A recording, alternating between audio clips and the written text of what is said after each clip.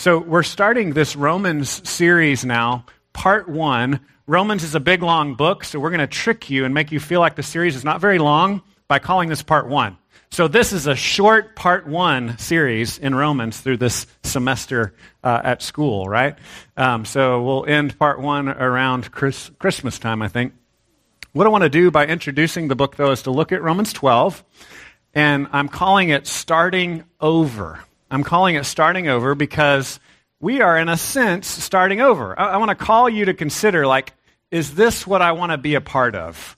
We're going to say, this is what we're about at Grace Bible Church, and it's a good time for you to ask, hey, am I all in with this? Do I want to be a part of this? This is the same text that we looked at our first service 10 years ago. We looked at Romans 12, 1 and 2. And before we look at that text, again, it's Romans 12, 1 and 2. It's going to be on page 947 in the black Bibles if you want to follow along with us in those black Bibles under the chairs. I want to go over some of the reasons that people believed Paul wrote the book of Romans, just to kind of give you a little background on the book. The first reason that a lot of people think that Paul wrote the book of Romans was simply to clarify Paul's doctrine, his teaching on justification by faith. Simply to clarify that. And I would say, yes, for sure, but there's more, right? So justification by faith is the central doctrine where we say we are made just or right. We're made okay in God's sight because of what Christ did for us, and we receive that by faith. That's justification by faith. And so Paul is going to spend a lot of chapters explaining how that works. And so, yes, the commentators are right. That is a reason, but it's not the whole reason. Another reason people say he wrote the book of Romans is basically to give a systematic theology. That one's a little more sketchy because typically a systematic theology covers all kinds of doctrines, and the book of Romans doesn't cover every doctrine that you could cover typically, right? There's a lot of other doctrines that Paul talks about in other books, and so we wouldn't say it's really a systematic theology, but he does speak and teach very systematically, and it is one of the richest and deepest books of the New Testament. As a matter of fact, it's the first letter of Paul that we have in the Bible, and most think that out of tradition, that's because it holds this prime place. This is Paul's weightiest book. And so that's why it's seen as the first of Paul's letters. It wasn't the first one he wrote in order, in time, but it kind of is the heaviest. It's the weightiest, the most substantial. So get ready to do a lot of chewing. Bring your knife. We're going to do a lot of cutting of the steak as we're studying Romans. Another reason that people believe that Paul wrote the book of Romans is to raise funds for his mission to Spain. He's going to talk about that in the book, that he is planning on coming and meeting with the Romans, refueling, and then heading out to the far west, right? The outer frontier of the Roman Empire would have been Spain, and Paul talks about it explicitly in the book. And so under this theory, this is the largest and meatiest missionary fundraising letter that's ever existed, right? And so again, I would say, well, yes, but there's more to it, right? So yes, that's totally true. That's what the letter's about. He'll talk about meeting with them, raising support, and going out to minister to others. And that's part of it, but it's not the whole story. And then the final theory, which I think is helpful for kind of pulling all the rest of the theories together, is that this is about teaching the Jewish Christians and the non-Jewish Christians how to get along. Because in history, this kind of quirky thing had happened. We are using the Colosseum as our artwork for the theory, or for the series. And the Colosseum reminds us, or a lot of us, of Christians being killed for sport, right? That hadn't quite started happening yet in time when this book was written. But what was happening was the Jews had all been kicked out of the city. So the Jews had all been kicked out of the city for rioting. A lot of historians think it was related to the Christians and the Jews not getting along as Christianity began taking a foothold in the Roman Empire. So Jews were kicked out. Probably doesn't mean every single Jewish person, but definitely the influential Jews were kicked out of the city.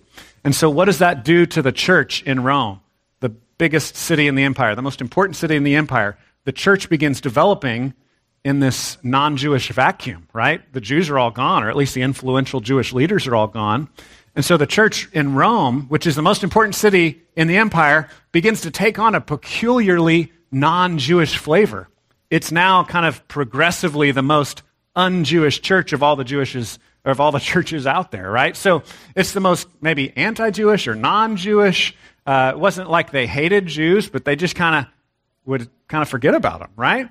And so then the Jews are allowed to come back in the city, and that's about the time that Paul is writing the letter. And so Paul talks a lot about how do the Jews and the Gentiles, the non-Jews, how are they going to get along? Is this gospel transformational enough to where people from different cultures can get along? And as I look out at your faces, I say, well, yeah, it's happening here.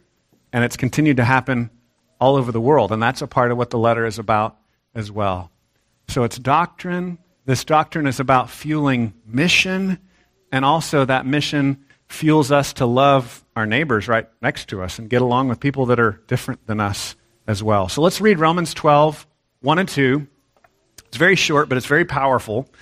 It says, I appeal to you, therefore, brothers, by the mercies of God, to present your bodies as a living sacrifice, holy and acceptable to God, which is your spiritual worship. Do not be conformed to this world, but be transformed by the renewal of your mind, that by testing you may discern what is the will of God, what is good and acceptable and perfect. He's calling on us, because of God's mercy to us, to be transformed, to renew our minds, to live differently, to offer ourselves as living sacrifices. So today as we look at this, I just want you to be praying as we start over again as a church. It's like we're replanting this church. 10 years later, we're saying, all right, who's in? You want to do this with us? Do you want to be transformed by the renewing of your mind? Do you want to be a living sacrifice? Do you want to be changed by God's grace? I want to invite you to join us. Let me pray for us that God's word would shape us today. God, we thank you for your word, and we receive it as a gift from you, and we pray that it would change us. We thank you for what you've done in our midst. You've continued to surprise us because you work graciously, you work kindly in spite of our sin and our weakness, and we pray that you would do that again right now, that your grace would shape us and mold us and transform us. And we pray this in Jesus' name. Amen. As we look through the text, I'm going to kind of follow the outline that I followed 10 years ago. So I'm sorry for the three of you that were there 10 years ago. It might sound repetitive, because I know you memorize all my sermons. We're going to use different words. We're going to use different illustrations. But the same flow is going to be there. 10 years ago, I talked about mercy, I talked about minds, and I talked about ministry. This is about mercy, minds, and ministry. Today, I want to talk about grace, Bible, and church. So God's mercy is his grace to us, and we believe God's grace changes everything. And we believe the way that God changes our minds is with his word. That's how our minds are renewed. So we're going to talk about the Bible. Are we submitted to the Bible? Are you listening to the Bible? Obviously, you are to some degree right now, but in an ongoing way in your life. And then ministry. Are you engaged? Are you serving others? That's what ministry means. And so the way we like to talk about that is, are you being the church? You are God's plan for the world. We look out at the world and we're like, man, the world's going to hell in a handbasket. Well, you're his solution. God has come to the world in Jesus, and he's using us to bring Jesus continually to the rest of the world. That's his plan. Are you going to be a part of it? So the first thing we want to look at is grace, his mercy to us. And we like to say that grace changes everything. This was on our website when we first started 10 years ago. I don't know if it says that anywhere now. I think it still says it somewhere on the website. But grace changes everything. There's this movement called the gospel-centered movement. So those of you that are Christian nerds that read blogs and stuff, you're aware of this inside baseball, this thing called the gospel-centered movement. And what it means is that the gospel is not just the entrance into the Christian life, but it is the way we live every day. So grace is what saves us from our own sin. All of us need to come to a point of just trusting in Jesus for the first time to take away our sins and to give us his righteousness. It also, though, gets us out of bed every day. Grace is what transforms us. It's what makes us new. It's what helps us to live in new ways. It's what gives us a reason to love others, forgive others, serve others.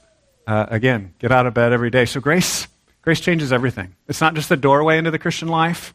It's our ongoing fuel. God sustains us by his grace. And he says this by trying to motivate us using the word mercies, which is really basically the same thing as grace, slight overlap of meaning there. Verse 1, I appeal to you, therefore, brothers, by the mercies of God, to present your bodies as living sacrifice, holy and acceptable to God, which is your spiritual worship. So we looked at the sacrifice of Isaac last week in Abraham's life, and we talked about how Abraham had learned to trust God. Have you learned that you can trust God? And the way Romans 12:1 and 2 talks about it is that if you've come to the place of understanding that God is trustworthy, that you can trust his kindness to you in Jesus, that will begin to motivate you, appeal to you to live differently. A lot of authors talk about it this way. You can either live as an orphan who believes that you're all on your own and you can't count on anybody. I've lived a lot of my life that way. Or you can believe that you're cared for by God, that he's shown grace to you. That will transform the way that you live. That will melt your heart so that you want to love and serve other people. This grace changes everything. So he says, I appeal to you, therefore, brothers, by the mercies of God. God's compassion to us, God's grace to us. God looks at us in pity and shows grace to us. While we were yet sinners, Christ died for us. He didn't wait for you to clean yourself up, but he showed mercy. He showed grace. That's what Paul is saying here. And he's referring back to the first 11 chapters. So as we study Romans, we're going to be hammering this into our hearts. We're just going to be hammering again and again that God can be trusted, that God is gracious, that God loves you, and all these other motivations, all these other appeals in life that you can somehow save yourself or you can somehow educate yourself out of your problem or find the right relationship that'll fix it or get enough money or do whatever it is that you're pursuing. He's saying it's not enough. His grace is what should appeal to us, should motivate us. So this word appeal can also be translated like exhort, right? He's calling on us. He's cheerleading to us. He's motivating us. There's a lot of different ways you could say that, right? He's basically saying we're not motivated by having our arms twisted. We're motivated by the mercies of God. And that's always been a core value for us. It's always been something we believe here, that ultimately as we broadcast and publicize God's kindness to us in Jesus, that is what's going to change you. That's what's going to motivate you. That's where our appeal comes from. And you will change the more you believe and cling to his grace for you. So he says, I appeal to you, brothers, by the mercies of God, to present your bodies as a living sacrifice. He doesn't say, present your bodies as a living sacrifice, and then maybe God will love you. He says, God's shown mercy to you because of that, because of that, because of that. Offer your body as a living sacrifice. That's a completely different worldview. Every other religion in the world says, offer yourself as a sacrifice, and then maybe God will be pleased with you if you do it right. Christianity says he's pleased with you in Jesus. He's pleased with you. He delights in you. One of my favorite images is an image that comes out of Romans chapter 8. It's the image of the fatherhood of God. So we have here a dad snuggling his little boy. You can see the delight on his child's face. The picture is that if you know Jesus, if you know that God has placed your sins on Jesus and that God has given you the righteousness of Jesus by faith as you trust him, then you also know that your heavenly Father delights in you. And I know a lot of you struggle with that because maybe your earthly father didn't delight in you or wasn't there for you, or you think you have to perform. And the story here is that the grace of God comes to us in Jesus, and because of that, God delights in us. There's this big fancy word in other parts of the New Testament, propitiation. And propitiation is not a word we use in our everyday life, but really, if you break the word down linguistically, what it means is that God has made himself happy with us. So maybe we should translate it like happy-ized or, happy-fication or something. It's like God delights in you. He's pleased with you because of what Jesus has done. Not because of how impressive you are. Not because of how much you serve in our nursery. Although possibly he might be more pleased with you if you serve in the nursery. No, I'm just kidding. Sorry. I don't know what I was thinking. We'd love for you to serve in the nursery, motivated by the mercies of God. Not to impress him, right? Not to win his grace, but because of his grace. God's grace changes everything. It saves us. It gives us assurance that we're going to be with him in the future, that we're forgiven of our sins, but it also motivates us. It's the appeal by which Paul says, now go live your life for others.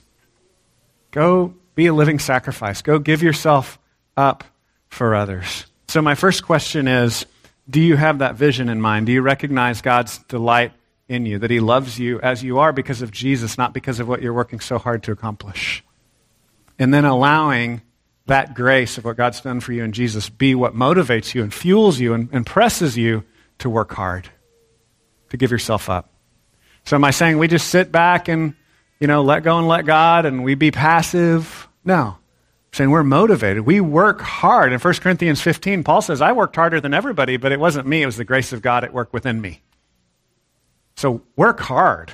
I want you to give of yourself and serve other people and sweat and struggle, but it's because of God's grace for you. That should always be what lights the fire in your heart. And that's where Paul makes his appeal. That's where he motivates us. The other thing I would say is not just that mind change in our heart, but then we would begin, because of that, praying. One of the prayers I've prayed over and over again is that we would be a people of prayer. So over the last 10 years, one of our elders has been meeting with me weekly. We've been praying together, and one of the prayers we pray a lot is that we would be a people who pray a lot. This last year's been a hard year in ministry for just a lot of random reasons. A lot of little things that go wrong different years over the last 10 years seem to have all gone wrong this year, right? There's just a lot of different barriers and obstacles. And you know what that does when there's a lot of barriers and obstacles and things don't go the way you want? It kind of drives you back to go, okay, God, do you love me? Okay, yeah, you love me. What are you up to? And what are you doing? And can you help me? And it's pushed me back to pray. Now, when I've prayed that I'd be a person of prayer, I didn't really want God to answer it that way, right? I didn't want him to answer it with difficulty, but that's sometimes how it works. But it drives us back to ask those questions, those first questions, like, does God love me? Is he still with me? Is he still on my side? And you go on your knees and you're like, I know you're on my side, so can you help me with these circumstances? Can you show me how you're with me and show me what to do? And we begin to pray, begin to talk to him. So are you a person of prayer? One of the concrete ways that you can get discipled and learn how to pray is our monthly meeting. We have half day in prayer. Laura Shepard leads that over here in the plaza across the parking lot. And then it kind of is a way to train you to begin spending alone time in prayer. And then the group gathers after they've spent alone time and talks about what they've learned and how they've been encouraged through prayer. So that would be a great way to grow. And another thing you could do is begin learning more scripture, because that's a way to fuel your prayers, because that's the language God speaks. So memorizing scripture so you can talk to him with those scriptures. In the book A Praying Life, it talks about making a little card for everyone in your circle of influence, your friends, your family. And on that card, just picking a scripture that you feel like God is calling you to pray for that person. It's a great way to kind of just grow in habits and practices of prayer. And of course, the things we always think about, praying together as a family at meal times, or praying at bedtime, or praying when you get up. Just continuing to talk to him. Okay, God, I know that your grace changes everything, so help me to be motivated by that today. Help me to live that out today. Finally, I think one of the big ways we've lived this out over the years that I'm really proud of, that's really you, not me, but just things that God's done in your lives, is we're a people that care about those that can't care for themselves. So because we believe that God has shown grace to us when we couldn't earn our way into his presence or please him on our own. We believe that God was pleased with us because what he did by his grace. We're going to relate to people that way, right? So that means you're not going to wait for people to be good enough to be worthy of your love, but you're going to love them because God loved you first. You're going to show grace to people the way that God showed grace to you. This is loving people from all kinds of different backgrounds. One of the beautiful things about this church is we come from every tongue and tribe and nation and people, right? We're a diverse group, and that's because we don't base our relationship with God on what we look like or where we come from. We base our relationship with God based on his adoption of us. So that means we all come from different places because he loves us because of his love, not because of the tribe or the clique we belong to. So that's a beautiful way that's worked out in our midst. Also, people loving orphans and loving foster kids. We've got a lot of folks that are doing that. I'd encourage you to pray about ways that you could be a part of that as well. Loving those and adopting those who are without love, who are on their own. Again, because God showed grace to us when we were on our own, we show grace to others. The next thing that I think has always been a core value for us, and I want to challenge us to continue to grow in, is this phrase we used to use as a core value. It's the Bible speaks with the authority and relevance of Jesus. The Bible speaks with the authority and relevance of Jesus. A simple kind of catchphrase for this is we believe in this doctrine called inerrancy, right? Inerrancy means that we believe that there's no error in the Bible, that it's true and it's reliable. And so we want to kind of gather ourselves, rally ourselves around the Scriptures and what it says. Like, what does this mean? That means it can stand up to our scrutiny and our study, and we can ask hard questions, and we can devote ourselves to learning it and memorizing it. The way Paul talks about it in this section is he says we are to renew our minds, right? He says, don't be conformed to this world, but be transformed by the renewal of your mind, that by testing you may discern what is the will of God, what is good and acceptable and perfect. So a lot of us are asking, like, what does God want of me? Well, we know. It's here. He's told us. So we need to attend to it. We need to pay attention and search out His Word. And how does God want you to live? Well, He doesn't want you to just be shaped by a broken world, a world of pain and death and suffering, a world that's unjust, a world that doesn't really know love. He wants you to be shaped by His Word. So are you being conformed to the world, or are you being transformed? Are you renewing your mind? Are you having your mind changed by what God's Word has to say?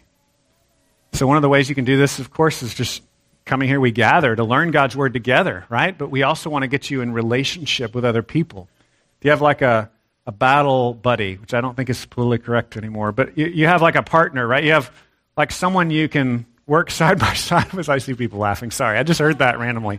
Random thoughts come through my head.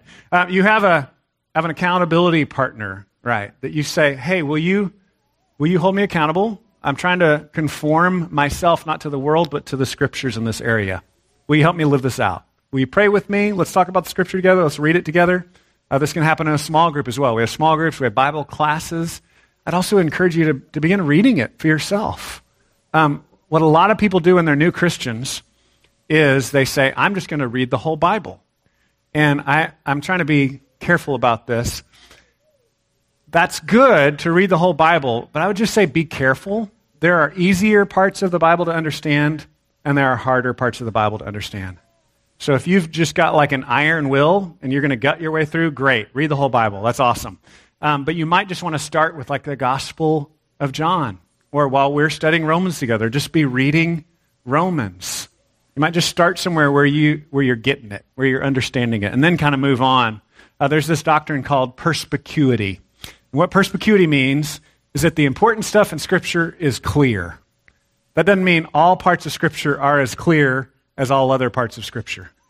But like the basics, you're a sinner, I'm a sinner, God loves us in Jesus, He's gracious to us, He forgives us of our sin. Those basics are clear. We can find those. So kind of start with the clear stuff, grow there, learn it, memorize it, read it, and then work your way out to the harder stuff.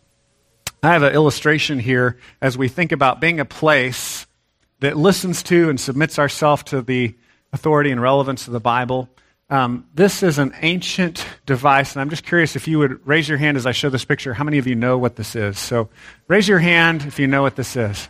Okay, so like a third of you have seen one of these before. Okay, this is an ancient communication device we used in the 70s and the 80s. It's called a rotary telephone. And it had a wire that plugged into the wall. And then it had these little numbers. You'd stick your finger in and you'd rotate the numbers around based on the phone number, which you would generally have to memorize the phone number or find it in a book made of paper. And that's how you would communicate with people in the ancient world, or at least in the 70s and 80s. So we had these in our house. Now, a lot of you have never seen one before. You wouldn't have any idea how to use this, right? You'd just probably collapse in a puddle of tears if there was an emergency and you had to use one of these, right? And I use this as an example of sometimes the means of communication is different from the message of communication, right? It's like no matter what kind of phone you have, whether it's a cell phone, whether it's a telegraph, whether it's an ancient 70s phone, you can still call your grandma and say, Grandma, I love you.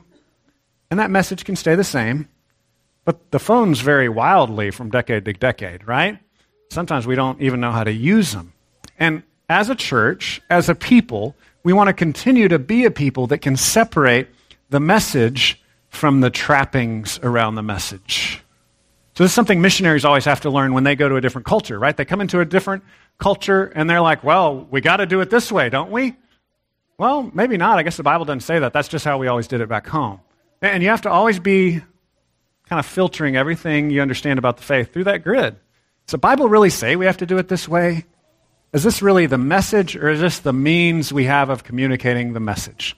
So another example I've liked to use in the past is whenever we get rid of this pink carpet in this auditorium, we might have a major church split, because some of you have begun to believe that pink carpet is the only way we can communicate the gospel to a hurting Colleen, right? I know some of you, it's like a core value, and I would say, no, it's really a secondary issue, right? The faithfulness we have to the Bible is important as we communicate the message, but the color of the carpet doesn't really matter, right? That's a secondary thing, and so we always have to be learning that, and that's part of how we grow in understanding God's Word, is learning to separate what the Word itself says from how we say it, right? What language we speak it in. Another illustration of this is a lot of times you think because you speak the same basic language of someone is that you will always understand them, right? So how many of you are married? Any married people in the room? Is that true? No. Yeah. I mean, some of you married people don't actually speak the same language, but even when you speak the same language, you just don't understand each other, right?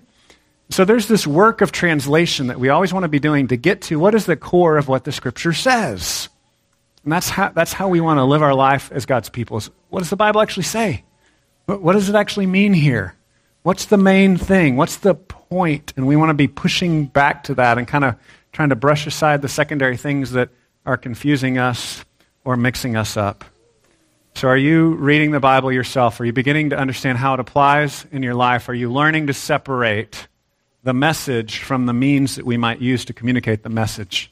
I hope you learn to do that, because what that translates in, for those of you that God calls to move to another city, which is the majority in our church, when God calls you to move to another city, He's calling you to a church that's faithful to God's grace and faithful to the Bible and faithful to using God's church as the means to reach that city. And then everything else is kind of secondary. So you don't want to look for a cookie cutter that looks just like us. You want to look at something that holds on to those essences, those biblical principles. Here's another ancient telephone. Some of you, how many of you ever used one of these? Okay, a few of you. Wow, that's awesome. Very cool. Apparently, a friend used to always try to get me to hold on to a certain part of it so that he could crank it. Apparently, you can shock people with it too. Yeah, my electrician's laughing at that. Yeah. So you got to be careful with these ones. These are dangerous phones. So the Bible speaks with the authority and relevance of Jesus. When we look at the Word, we're hearing from Jesus. It's His Word. So we want to treasure it. We want to learn from it. So the next several months, we're going to be learning from Him, from what He says about the world and about us. The last thing is that the church should reveal God's love and justice in the world. Again, these are foundational core values we had when we first started as a church. We believe the church is actually God's plan for the world.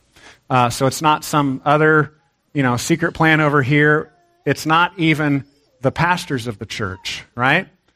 Sometimes I mistakenly think that I'm God's plan for the world. And when that happens, we're all in trouble, right? It's the church. It's the people.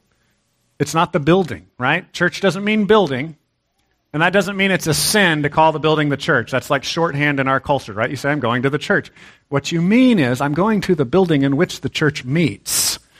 But you don't have to be all weird and say that every time, right? It's okay to call it the church, but just know that it's you. Just know that you're the church. Those people that have been born again, that because of Jesus are adopted into the Father's love, those people are the church, the ones that have received God's love. So really the church, it's the people, and it's you, and that's God's plan for the world. One of the illustrations I want to use here is the lighthouse. The lighthouse. I use this illustration because Jesus says this about God's people in Matthew 5, right? He says that you are the salt of the earth. You are the light of the world. Don't hide your light, but let people see it. Lighthouses help ships to not break on the rocks in a storm. Help people to see where they're going. So you've got a lot of friends that are struggling, that are hurting. God says, you're light. You're there to help them out. You're salt. You help preserve and slow down the decay and the breakdown of the world and of your friends' lives. And you're there as light to protect and to guide them and to encourage them. That's your goal as God's people. He says it this way in Romans 12:1. It says, I appeal to you, therefore, brothers, by the mercies of God, to present your bodies as a living sacrifice, holy and acceptable to God, which is your spiritual worship. So we believe that everything we do in submission to God is worship, not just singing. Singing is a part of it. Singing is an encouragement in our worship life.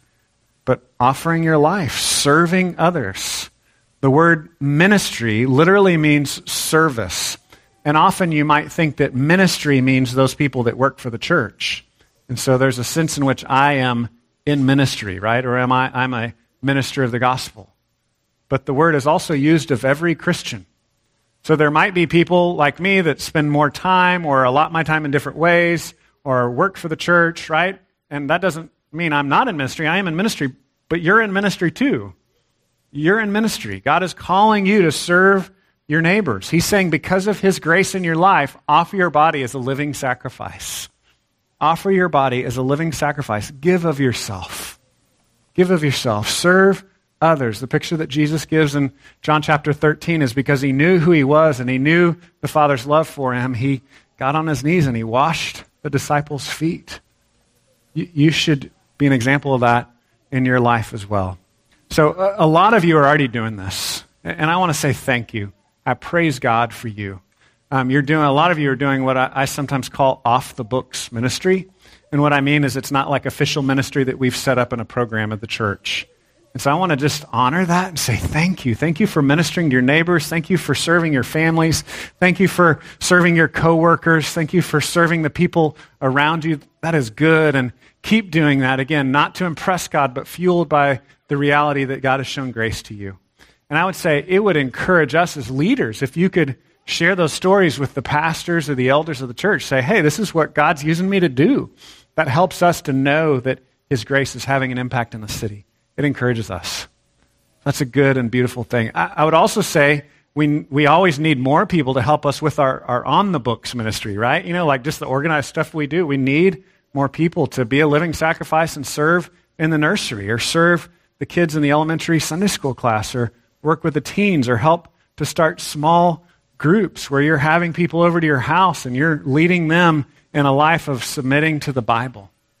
If you're willing to do those things, pull out your bulletin and talk to the ministry contacts on the back. As we start a new year, we're always looking for new people to serve in these ministries, to give their lives as living sacrifices, to help other people to see Jesus and to see how good he is. We'd love to get more of you involved. You are God's plan. You're God's plan to reveal his love in the world, reveal his justice in the community. You're it. As we close up, I want to look at this kind of parallel passage in 2 Corinthians 1:3. It's a parallel because it uses some of the same words that Paul's using here. So Paul uses the word, I appeal to you, and then he says, I appeal to you based on the mercies of God. And that word appeal, I said already, can translate as urge or even comfort, encourage. It's like he's comforting us, motivating us, and saying, you can do it because of God's grace to you. So that same word is translated and used over in 2 Corinthians 1 as mercy, and comfort is the same word as a different form of the word appeal. And so he says this in 2 Corinthians 1. Blessed be the God and Father of our Lord Jesus Christ, the Father of mercies. So this Father, this Heavenly Father, he's the Father of mercies. He's the one that shows grace to us. And he's the God of all comfort. And in our passage, that would be the God of all appeal, the God of all motivation. The only way that you would be motivated, the only real way to appeal to you is through God's mercy. So he's the God of all comfort. He comforts us in all our affliction so that we may be able to comfort those who are in any affliction with the comfort with which we ourselves are comforted by God. For as we share abundantly in Christ's sufferings, so through Christ we share abundantly in comfort too. If we're afflicted, it's for your comfort and salvation. And if we are comforted, it's for your comfort, which you experience when you patiently endure the same sufferings that we endure.